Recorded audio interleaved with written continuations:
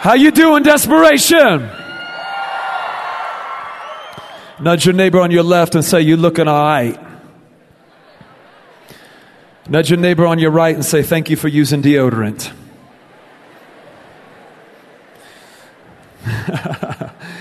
Man, that was some amazing worship. Can we give United Pursuit one more big round of applause?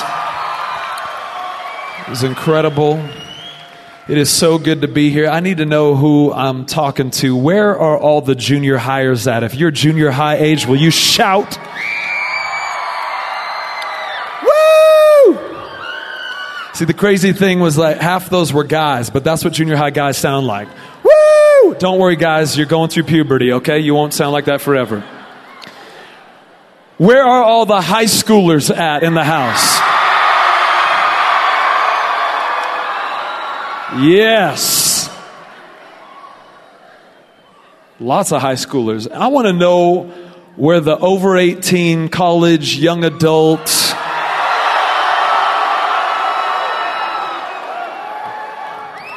Come on.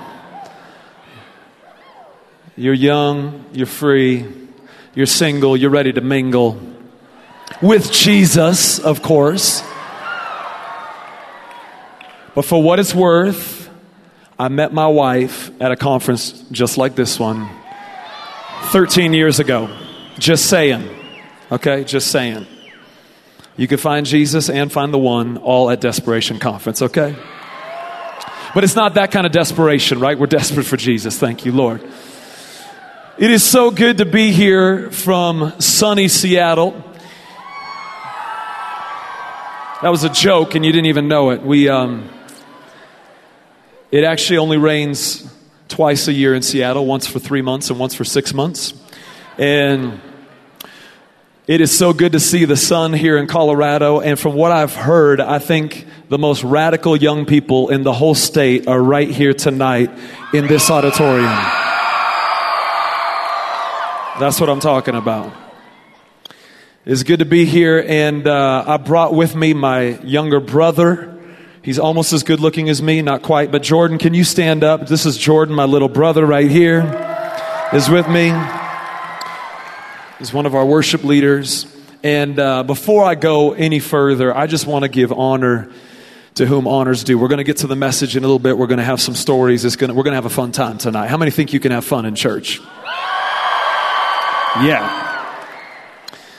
But I just want to honor, I met David Perkins, a little over a year ago, I think now, and we met over in Atlanta, Georgia, at a thing called the Cadre. We were hanging out, and we only had about 48 hours together, but we got to know each other really well in 48 hours, and I tell you something, I fell in love with this guy's heart, with who he is, his passion, his spirit. I just met his brother today, which is like his twin. And the Perkins brothers are doing something amazing here in New Life in Colorado. And can we honor the Perkins? Come on, can you give them honor? It's incredible. And of course, it's so good to see Brandon meet his lovely wife. Moved up from Louisiana. Come on, man. I saw your dance moves in here, bro. Colorado ain't ready for you yet. I'm telling you. That was good right there. That was some soul. Come on. He's like one of 5 black people in this whole auditorium. I'm telling you. What? You know it's true. It's good. I love that guy right there. And I haven't had the honor of meeting Pastor Brady, but I just want to honor, of course, the senior pastor of this house that believes in this generation, that believes in this conference. And so many other friends are here. Miss Carrie Job is in the house. You guys will get to... She was hoping I wouldn't say anything. I won't point her out, but she's in the second row right there. Anyway... Well, I'm excited to be here, and I left my family at home. I've been doing youth ministry now for over 12 years, and I've been married to the love of my life for almost 13 years now. And I think we have a picture of my family. You can see who I left back home. That is my wife and my babies. That's just us on a Wednesday afternoon. That's just kind of what we do. It's how we dress in Seattle. I don't know how you dress here, but it's my wife, Anne Marie, and my oldest daughter, Esther, is about to turn 11. My other daughter, Ellie, is 8. Ethan Warrior on the bottom just turned 6. And my little Z-Max, his name's Ezekiel Maximus. We call him Z-Max. And Z-Max is 2.5, and he just tears up the place anywhere he's at. And man, my wife looks good. Okay, you better take that down. Too many guys are looking at my wife. Take that down. Okay. So that's my family, and it's good to be here. If you're ever in Seattle, come out to the City Church and visit us, and we'll have a party, Seattle style. All right. Are you ready for the Word of God tonight? Now, this is called the Desperation Conference. Do y'all love the Bible? How many think the Bible's so much better than the whole Harry Potter series? The Twilight series don't got nothing on the Word of God. Even the Hunger Games. Forget Hunger Games. I want to be hungry for Jesus. If you got your Bible, I want you to open it up to Joshua chapter 3. Joshua chapter 3. It's in your Old Testament. And I want to read just a short story out of Joshua chapter 3. And God's going to do something powerful here tonight. I can feel it. Y'all are so pumped. It's like they gave you guys Red Bull when you came through the door. It's like, my goodness. They take communion using Red Bull here in Colorado. Something. Joshua chapter 3. Are you there?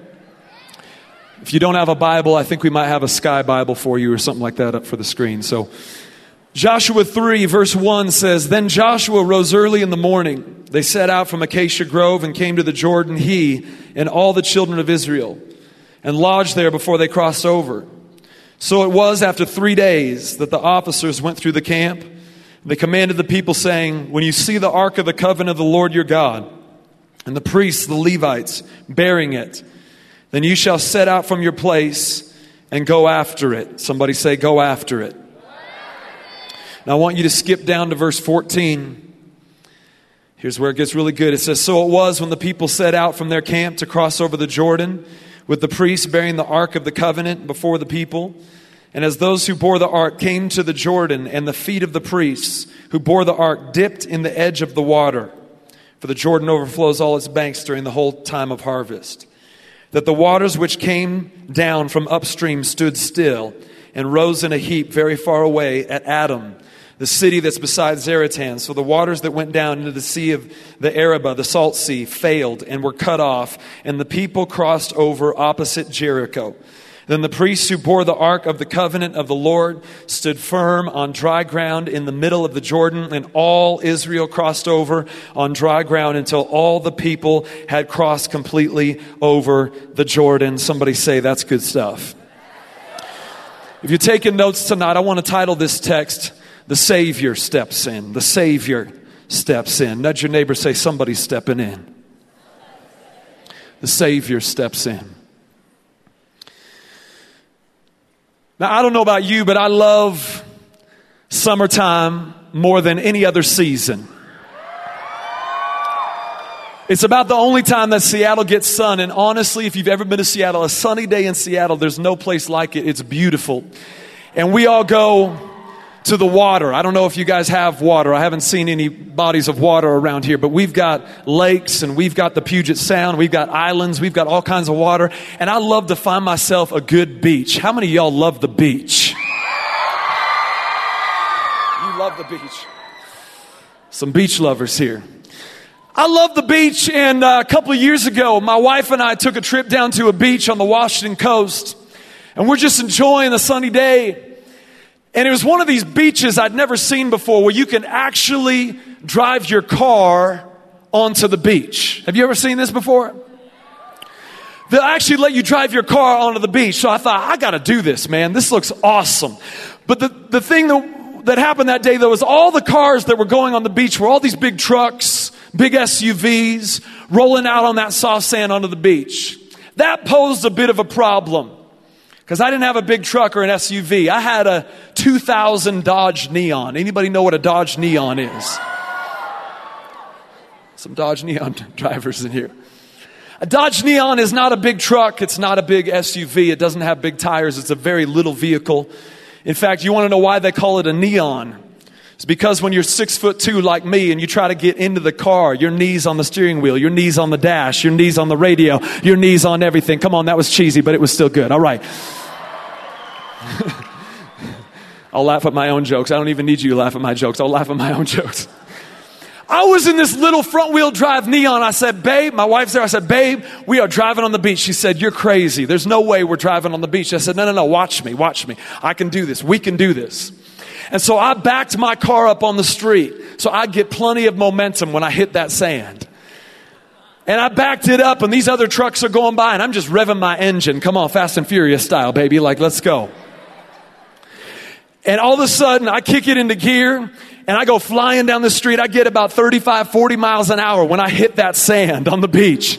And I was feeling so confident. I'm like, yes, we're on the beach, baby. We're not a big truck or an SUV, but it's okay. I got the Neon. We're doing this thing. And we were rolling on that sand and we got slower and slower as the sand got thicker and thicker. And eventually we came to a stop.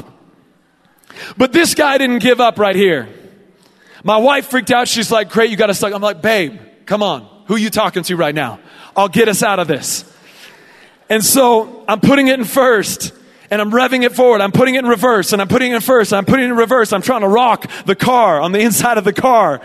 And all of a sudden I see sand flying up by the passenger window and the driver's side window. And I can see us getting deeper and deeper into the sand as I'm revving it forwards and backwards.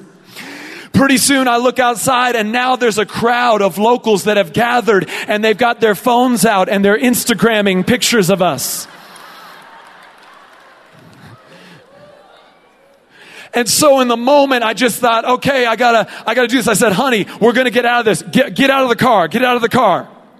So she gets out of the car. I said, honey, I yelled at her. I said, go to the back and start rocking the car. And so now, imagine this picture. Here I am. I'm in the driver's seat making my wife push this vehicle as we're rocking back and forth, getting deeper and deeper in the sand. Now I've got more people taking pictures and posting it on Twitter.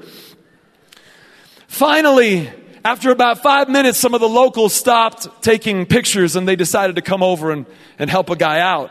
And about 4 or 5 guys came over and they pushed and they rocked and they pushed and they rocked. And finally, we got this car up out of this little rut that I had been in and we got back onto the street. Somebody say hallelujah. I learned a lesson that day. Do not take a little front wheel drive car onto the beach. Come on, somebody. But as I was struggling in the sand that day, getting deeper and deeper into a mess, into a rut, it's like the Holy Spirit spoke to me about how this happens spiritually to many of us as Christians. When we get in a place in our walk with God where we feel like we're in a rut. We get in a place in this journey with Jesus where we feel spiritually like we're not moving forward. We're not getting anywhere. Have you ever felt like that? I know I have. Your devotional life feels like it's in a rut. Your faith feels like it's in a rut. Your ability to dream and have vision for your future feels like it's stuck in a rut. You don't feel like you're going anywhere. And even when you try to work harder and harder at getting out of this rut, you just seem to get deeper and deeper in this stuck place. Well, let me tell you something tonight, ladies and gentlemen. You didn't come to Desperation Conference just because your mama signed you up for this thing. You didn't come to this just to check out the hot guy down the row from you. I'm telling you, God placed you in this conference so He could get you out of a rut and get you out of a place that you've been stuck in, and you're going to go home so changed that people won't even recognize you. You're going to get smacked so hard by the Holy Ghost. I'm telling you, your mama's going to notice something's different on you. Your school's going to notice something's different on you. Your Facebook friends are going to notice something's different on you. And tonight, if you're feeling like you've been stuck in a rut, let me tell you something. There's somebody that is bigger and stronger than me or any pastor or preacher, and He's here tonight. His name is Jesus, and He can get you out of any rut. He can get you unstuck. He can get you unstuck. One of the biggest ruts that all of us get into at times is a rut called shame. I want to talk about this. It's an epidemic that I see happening right now in youth across America. Because shame is a wrong perception of yourself. Shame is a false identity. Shame is a lie from the pit of hell. We've all had shame. How do I know that? Because every single one of us in this auditorium have sinned. The two things that are common amongst every single person sucking oxygen in this room right now is we've all sinned and we all need a Savior. That's what unites all. It doesn't matter where you grew up. It doesn't matter what your hairstyle is like. It doesn't matter if you like baggy jeans or skinny jeans or what kind of music you listen to. All of us have sinned and all of us need a Savior. And because we've sinned, shame has set in at some point in our life. We've all got a past. You've got to determine tonight, is your past going to be a source of guilt for you? Or is your past going to be a source of glory for God? Thank you for the golf clap. Hang on. Let me say that again and let me explain what I'm talking about. Your past can either be a continual point of guilt for you, reminding you of the bad person you were, reminding you of the mistakes that you made last week, last month, last year. It can be a constant point of guilt, or it can be a constant point of giving God glory by looking at your past and realizing, look what the Lord has done. Look where I came from. I was all jacked up last year before Desperation Conference. I was all messed up before this weekend, but God did something to me at Desperation Conference, and now my past has to give God the glory. It will not give the devil the glory. It will not be a source of guilt and shame. It has to give Jesus glory. Come on.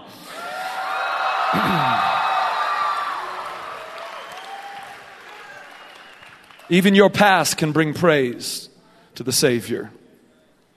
Oh, that was good.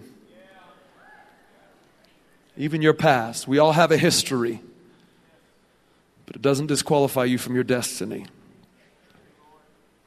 And tonight, I came from Seattle to pick a fight.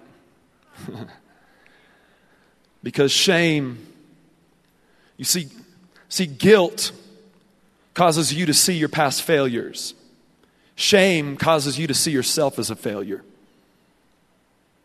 Guilt causes you to focus on the mistakes you've made. Shame causes you to think that you're a mistake, that you're unworthy, that God can't use you because of what you've done, that you're used goods. You know what I'm saying? It's like, I remember years ago I broke a cell phone. I have a history of breaking cell phones. And I remember I went to the store and they offered me a new phone for a lot of money. And they also offered me a refurbished phone. Do you know what a refurbished phone is? I don't even know if they still do this anymore. But they said, we can give you, it's a used phone that was all jacked up, but we put new parts in it and it's used, but it's refurbished.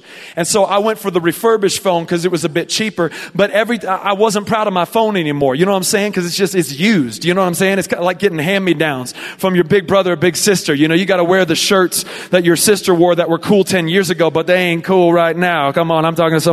Yeah, I had to use this phone that was refurbished, and I think some of us think that that's how God treats us. That when we mess up and He rescues us out of sin and He saves us, He just makes a refurbished us. He just kind of cleans up and patches up the bad parts of us. We're still that bad person, but with just a little bit better, newer parts. No, my Bible says in 2 Corinthians chapter 5 and verse 17 that anyone who is in Christ is a brand new creation. Old things have passed away. All things have become new. He gives you a new mind. He gives you a new heart. He gives you a new future. He gives you a new life. It's not a refurbished life. It's not a used life. It's not a dirty life that got cleaned up and polished up. He gives you a brand new stinking life.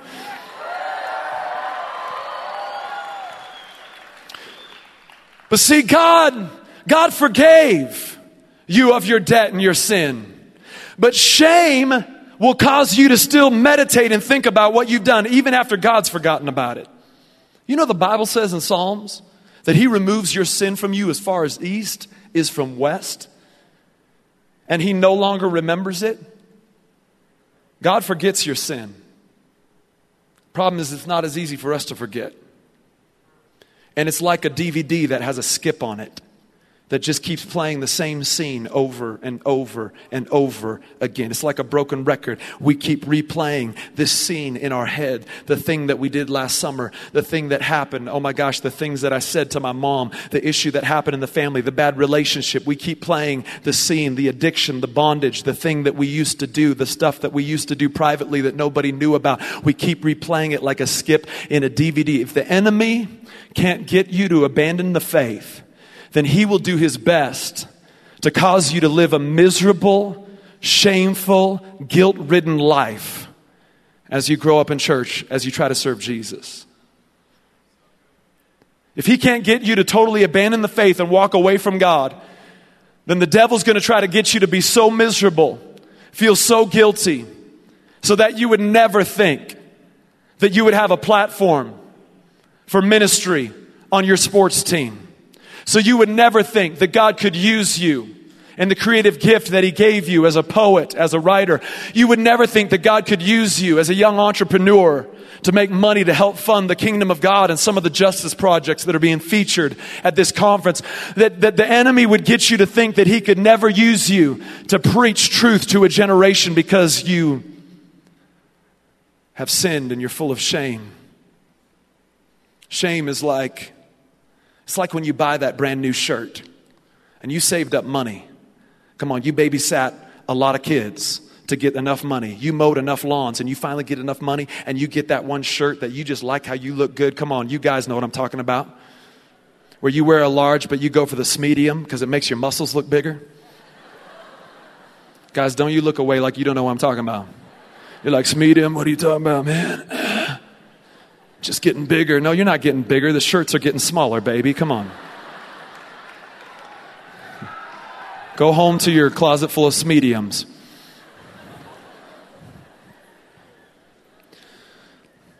Got your medium on. Hey, ladies. Check out that. You're just stretching. Can I help you with something over there? You got your shirt that you love. Girls, you got your shirt that makes you look so good. You tried it on like 5 times before the sale finally came. And then you went in. Come on, how many sale shoppers are in the house? You're like, I'm getting the sale. Yeah. Get daddy's credit card. Thanks, Dad. Just tell him when he comes home from work. Thanks, Dad. For what? Oh, nothing. Like my shirt? Thanks, Dad. You go buy your favorite shirt. And then you decide to wait till the right time to wear that shirt. Come on, how many like to save your new clothes for like the right night? You know what I'm saying?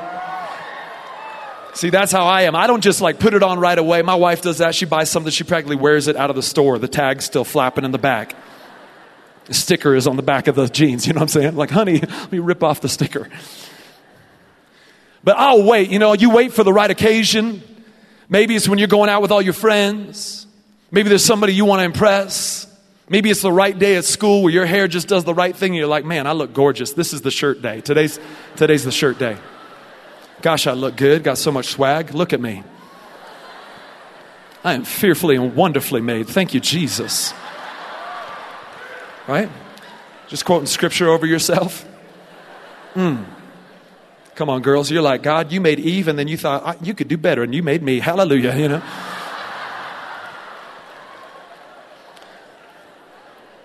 So it's the perfect day. It's a sunny day. The lighting is just right for you, Your acne problem has subsided for a day. It's giving you a break. And it's a good hair day. They don't always happen. You got your jeans that make you look good. You put that shirt on. This is your shirt day. It's the debut of the shirt. And you can't wait. And before you even get to school, there's already been 10 different people that have complimented you on your new shirt. You thought, oh my goodness, this is it. You Instagram a picture of yourself on the shirt. Like, hey, YOLO.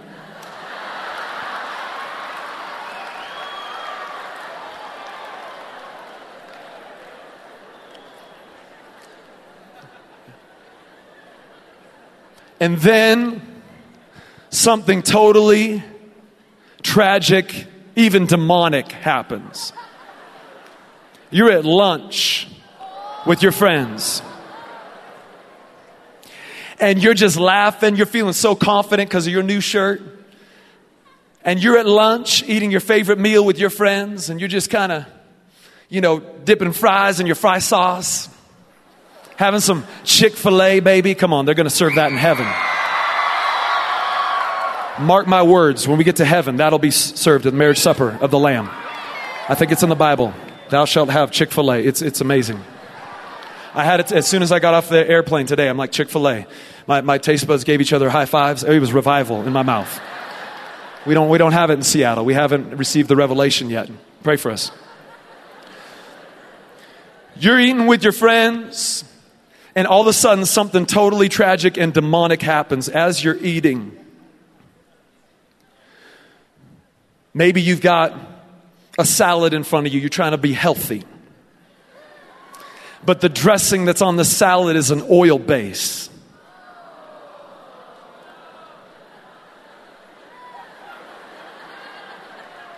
It pains me to say what I'm about to say. But there's that moment where you've got some food item on your fork and some sauce or dressing on that. And at the last second, you're laughing and you're so confident. You're like, yeah, everybody loves me. And all of a sudden, the piece of food with the sauce on it decides to lose fellowship from the fork. They're supposed to stay together. But they had an argument. And it was like a church split or something. I know something happened. And that food item leaps off of your fork and decides to land right on that new shirt. I know it hurts. It hurts. I'm sorry. And everybody at the table sucks air. The new shirt. And at first you're like, it's okay. You grab your napkin, you dab it in your water. You don't even care. You dab it in your friend's water.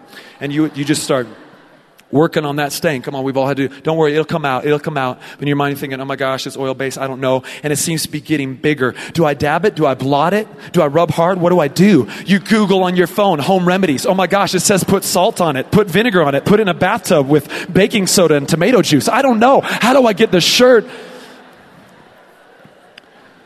You start freaking out. It seems to get bigger and bigger. Now you've got this big wet spot on your shirt, so you have to go into the restroom and hit the dryer thing, and you're under the dryer trying to... People are coming in. There's the stall. I'm just drying my whole body.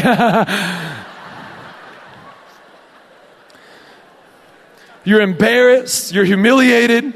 It's your favorite shirt. You're starting to lose hope. For the rest of the day, you're coming up, you go home, and you try to launder this thing. And you start barking orders at your mom, the master launderer. Mother, get out the stain stick. Get out the sprays. OxyClean that thing. Come on, whatever it takes. And you launder it 3 times in one night, and yet that stain does not seem to come out, and you've realized you only got one use out of the shirt.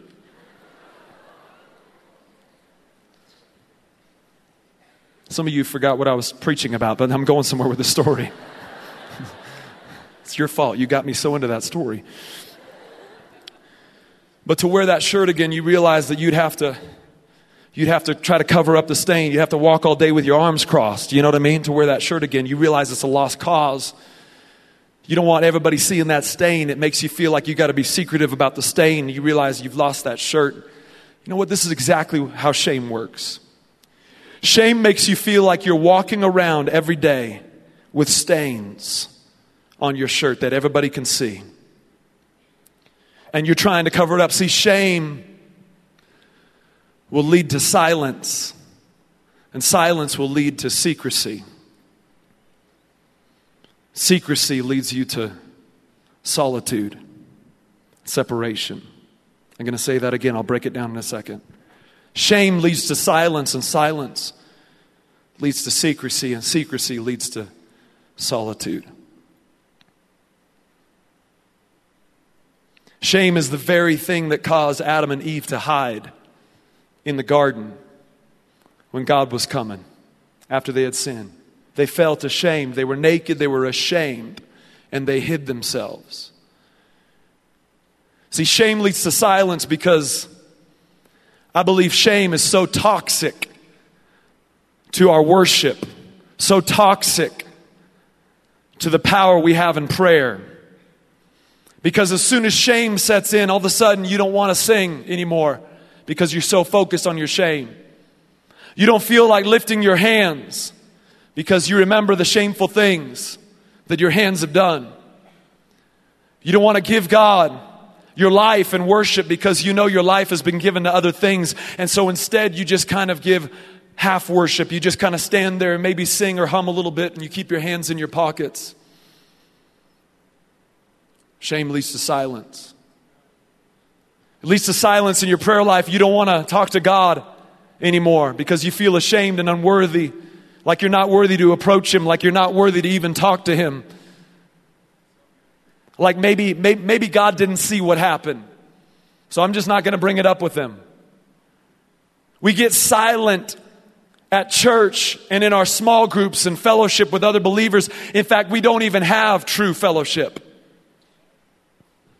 Because the Bible says in 1 John, if we walk in the light as He is in the light, we have fellowship with one another, and the blood of Christ cleanses us from all sin. What that means is when you're truly in the light, when you can be open and free, that's when you really have true fellowship with other people, when you can talk to other believers about every part of your life that's going on. Come on, everything that's happening. But shame causes you to be silent. You don't want to tell even your best friends about the shameful things that you've done. So you lose fellowship. You lose accountability. You lose your ability to pray. You lose your ability to worship God. And now the enemy, even though he hasn't caused you to totally abandon the faith, has caused you to abandon the mission on your life. The mission as a worshiper. The mission as a preacher of the gospel. The mission as a prayer warrior. The mission to make noise. I don't want the rocks to start doing what we're supposed to be doing. I don't want other things in creation to have to start doing what they're going to do, what we're supposed to be doing, because God has given us the mission to open up our mouth and to be loud and to give Him praise and to give Him glory and to, come on.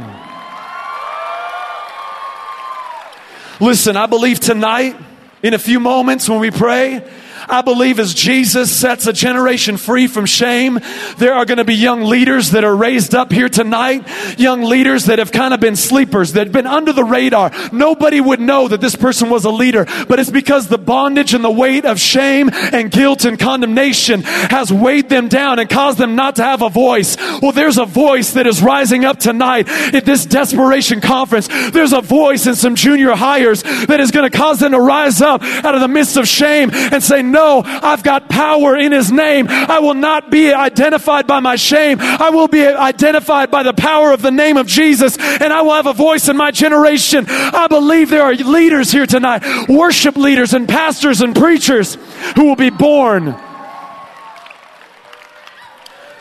Who will be born tonight in this place as shame is broken off of your life.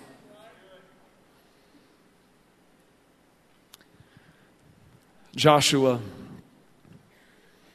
has a job. He's got a task in front of him to take all these people, this new generation, into the promised land.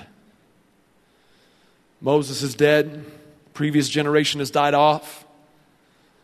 They hung out in the wilderness. When they should have been worshiping, they were whining. That's a whole nother message. They were in the wilderness, so Josh and the new generation, they can see the promised land.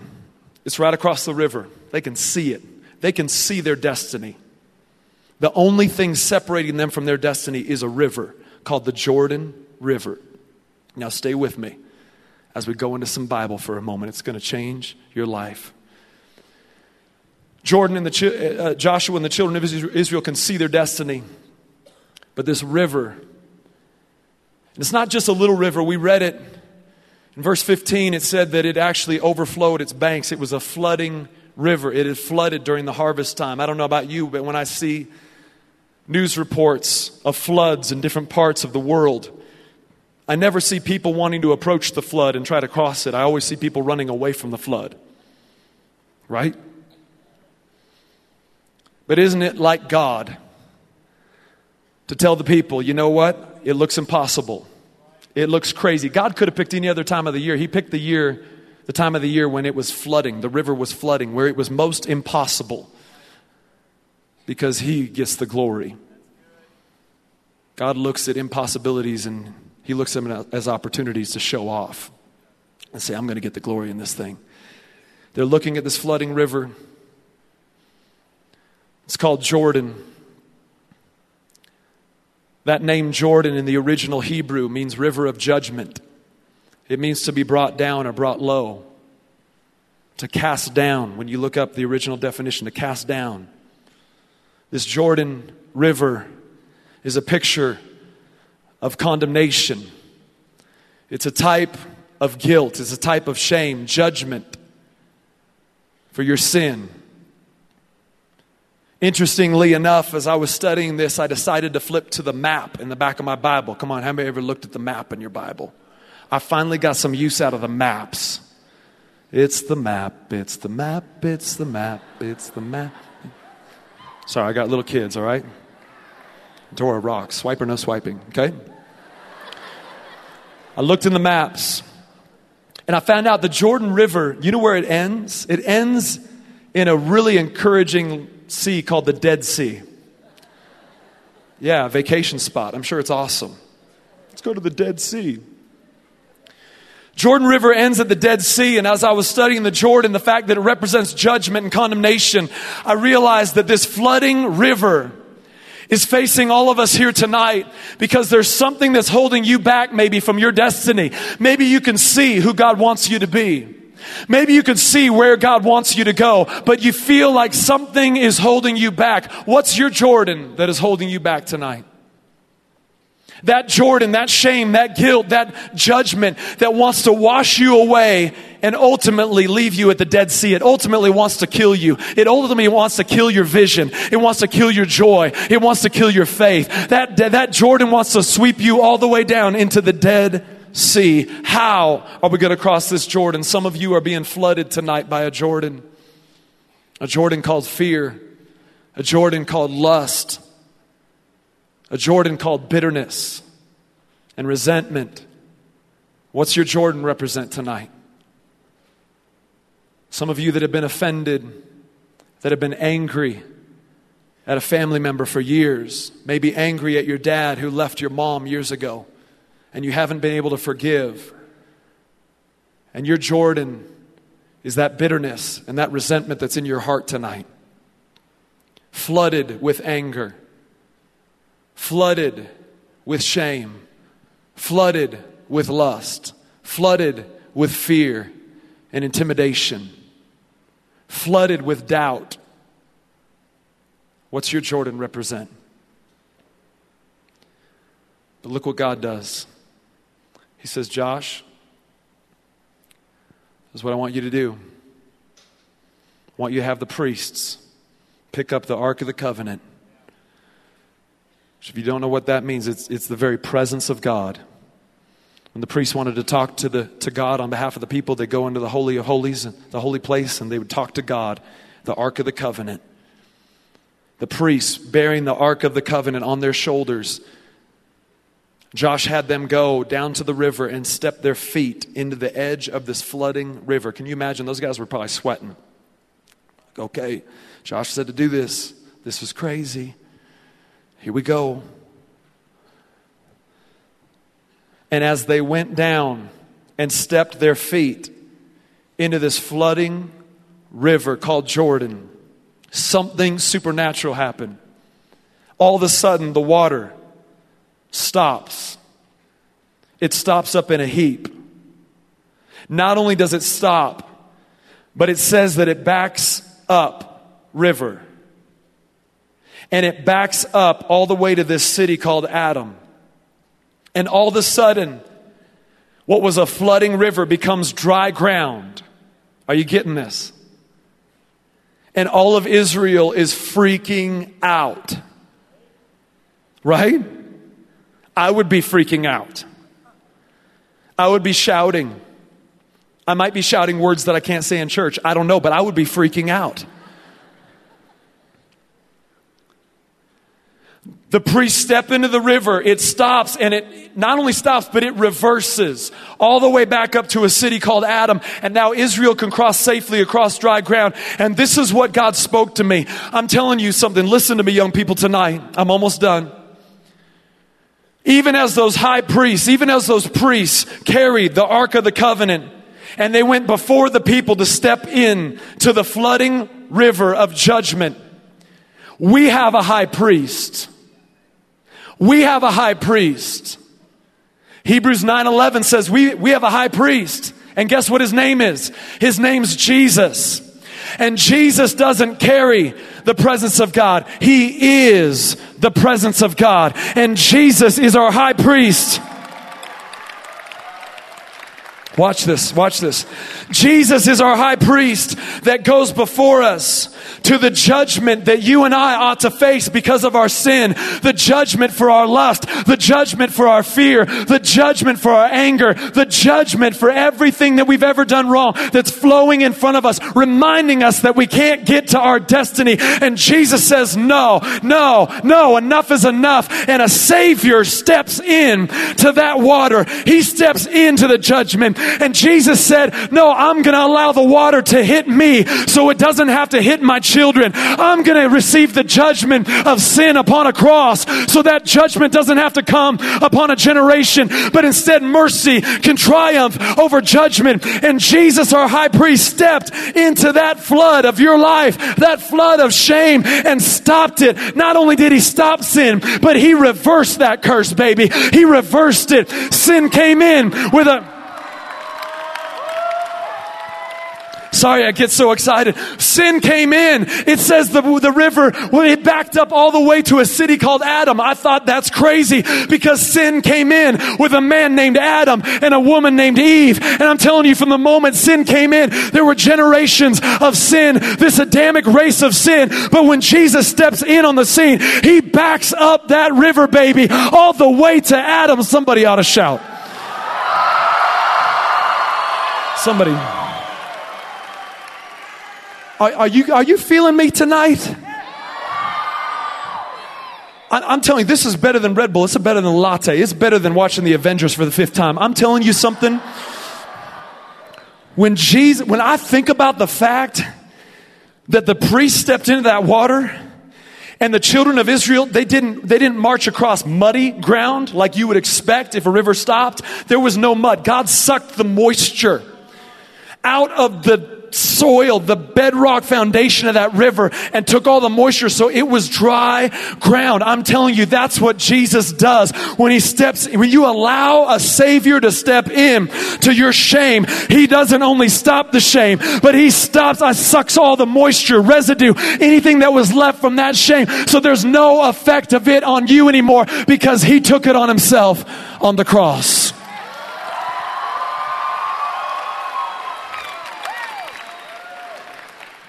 You see, most of us feel shame because we think God's mad at us. You know what's interesting? Is that when Jesus didn't just take your sin, but 2 Corinthians 5:21 says he became sin. He didn't just take your sin from you, he became sin. When he became sin, the wrath of God was poured out on his son. God doesn't have wrath for you when you're in Christ.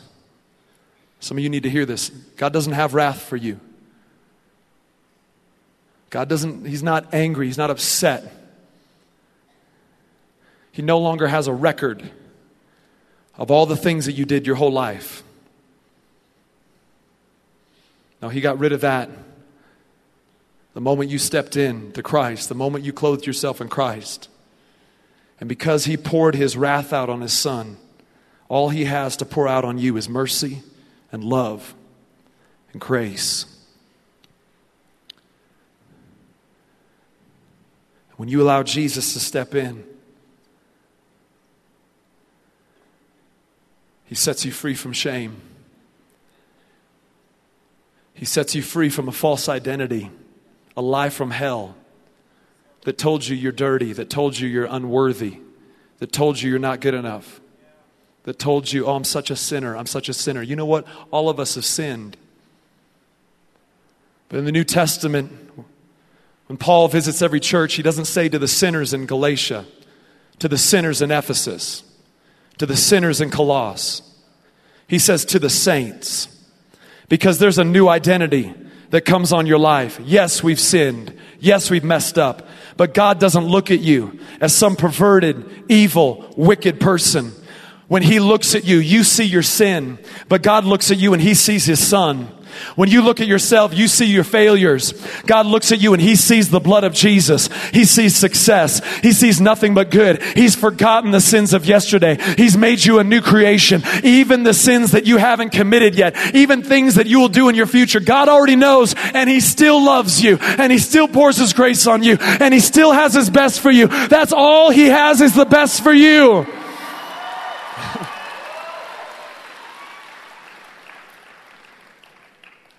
You need to know who you are in Christ before you can ever do anything for Christ.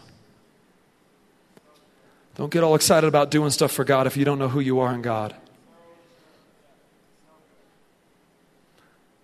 Young college-age student, university student, those that are in the DLA,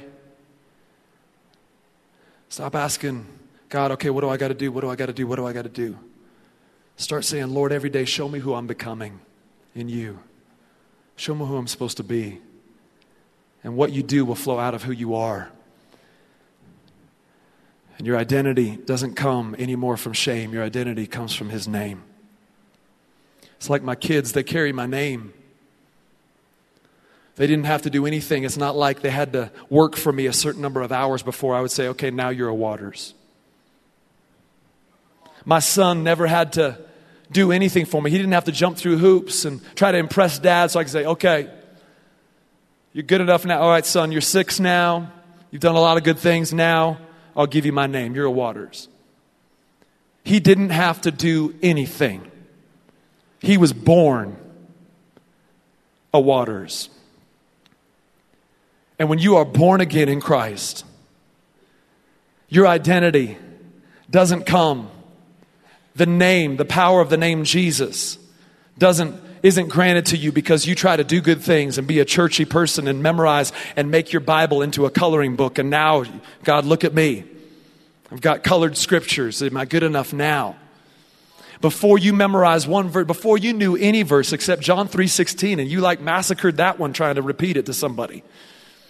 Before you knew any of these worship choruses, you were a brand new baby in Christ. I'm telling you something. From that moment, the name of Jesus, the authority of Jesus, the power of Jesus, the love of Jesus, everything that comes with the name of Jesus came on your life. This is who you are. This is your identity. Your identity is not in who you used to be. Your identity is not in your past. It's not in the shame. It's not in the guilt. Your identity is in the name of Jesus. And once you realize that shame's been broken and the power of His name is now alive in your life, I'm telling you, you won't be able to stop a room full of young people like this from opening up their mouth and declaring the wonderful works of God in their generation. Somebody ought to shout.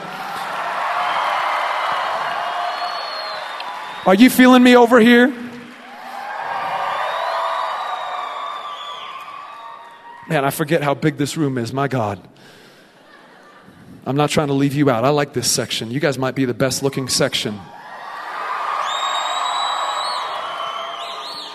It's just because the light's on them. I can't see you guys, all right? I'm telling you something. Your identity is not wrapped up in the person you slept with this last year at school. Young lady, your identity is not wrapped up in what happened at the abortion clinic that you went to. Young man, your identity is not wrapped up in the hundreds of times that you looked at pornographic images on your phone. Young woman, your identity is not wrapped up in what that babysitter did to you when you were a little kid. Young man, your identity is not wrapped up in the hurtful things that your dad said to you before he left your family. Young woman, your identity is not wrapped up in the image that those magazines try to tell you you're supposed to look like. And all you see is something ugly in the mirror.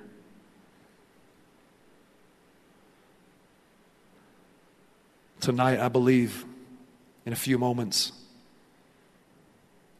see, this shame is connected to so many other hurts and issues in your heart.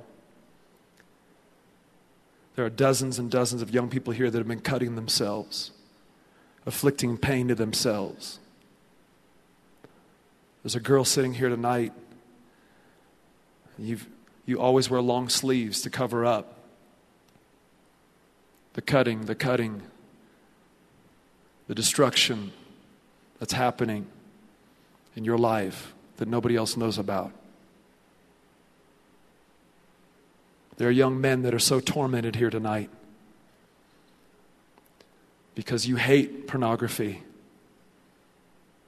But the more you feel guilty and shameful about it, the more you seek out pleasure to ease the pain. And it's a vicious cycle of going back to pleasure.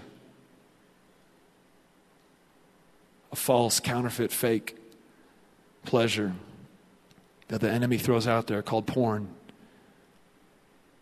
But you go to it to try to feel good for a few moments, but then you end up feeling worse. So you go to feel good again, but then you feel worse. And it gets deeper and deeper and deeper.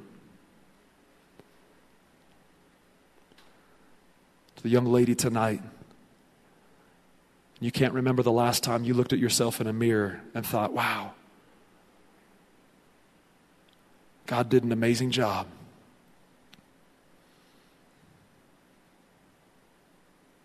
You've bought into a lie for years and years that you're ugly, that God must have messed up. You compare yourself to every other girl you come in contact with. Jesus is going to deliver you tonight.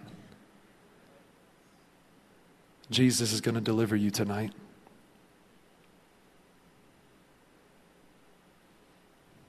He's going to set you free.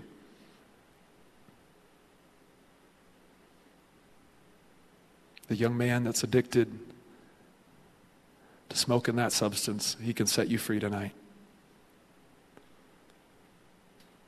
The young woman that's addicted to approval, he can set you free tonight.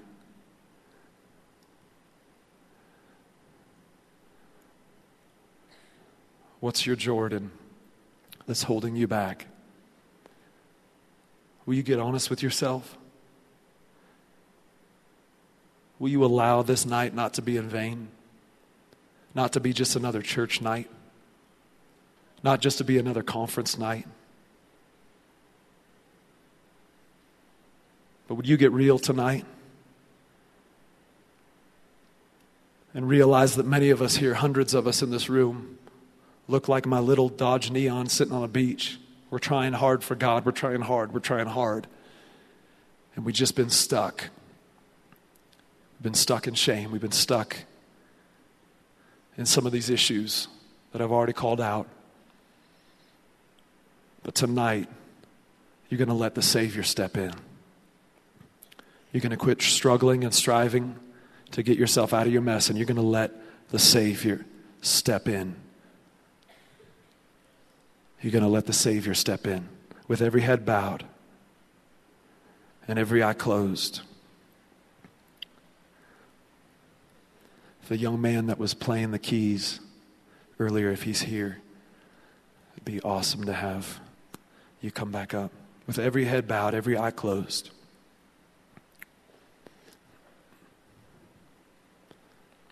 Whew. There's leaders, preachers, history makers being born tonight. I feel it. I feel it. I feel it. Shame has held you down. It's been holding you underwater. Right now, under the sound of my voice, all over this auditorium, I'm talking to students, junior high, high school, college age. I'm talking to leaders, interns, maybe even some youth pastors that need this tonight. youth pastors that even feel like a failure. And your identity's been wrapped up in how many students you have in your ministry rather than having your identity wrapped up in what Jesus says about you.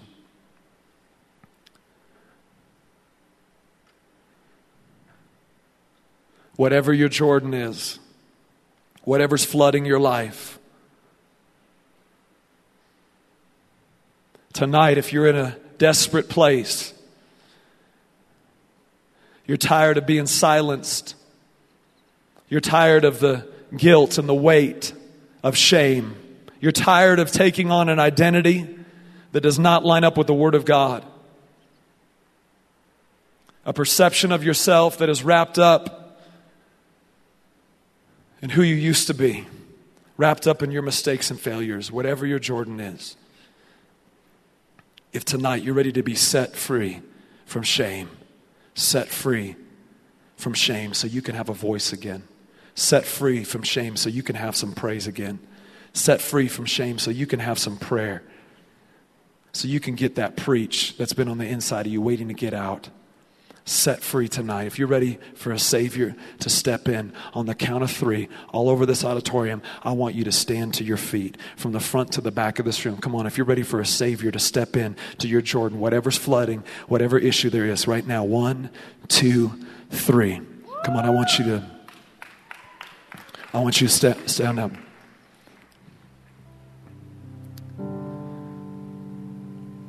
Don't just stand up because a friend's standing up.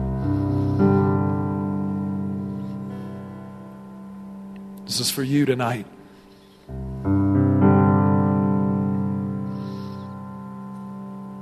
There is therefore now no condemnation for those who are in Christ Jesus, who do not walk according to the flesh, but according to the Spirit. For the law of the Spirit of life has set me free from the law of sin and death. For what the law could not do, and that is weaken the flesh, God did by sending His own Son in the likeness of sinful flesh on account of sin.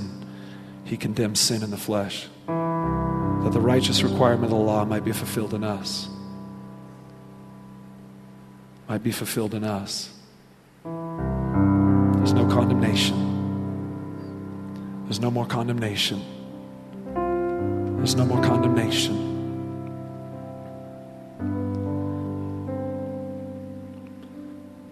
No more condemnation. No more condemnation.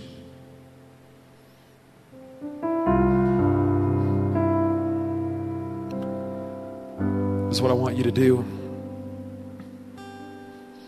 I'm getting a prophetic picture tonight. We've been on one side of the river for so long. We've been held back so long. Seeing the goodness of God, seeing what God could do, but not even really believing it anymore.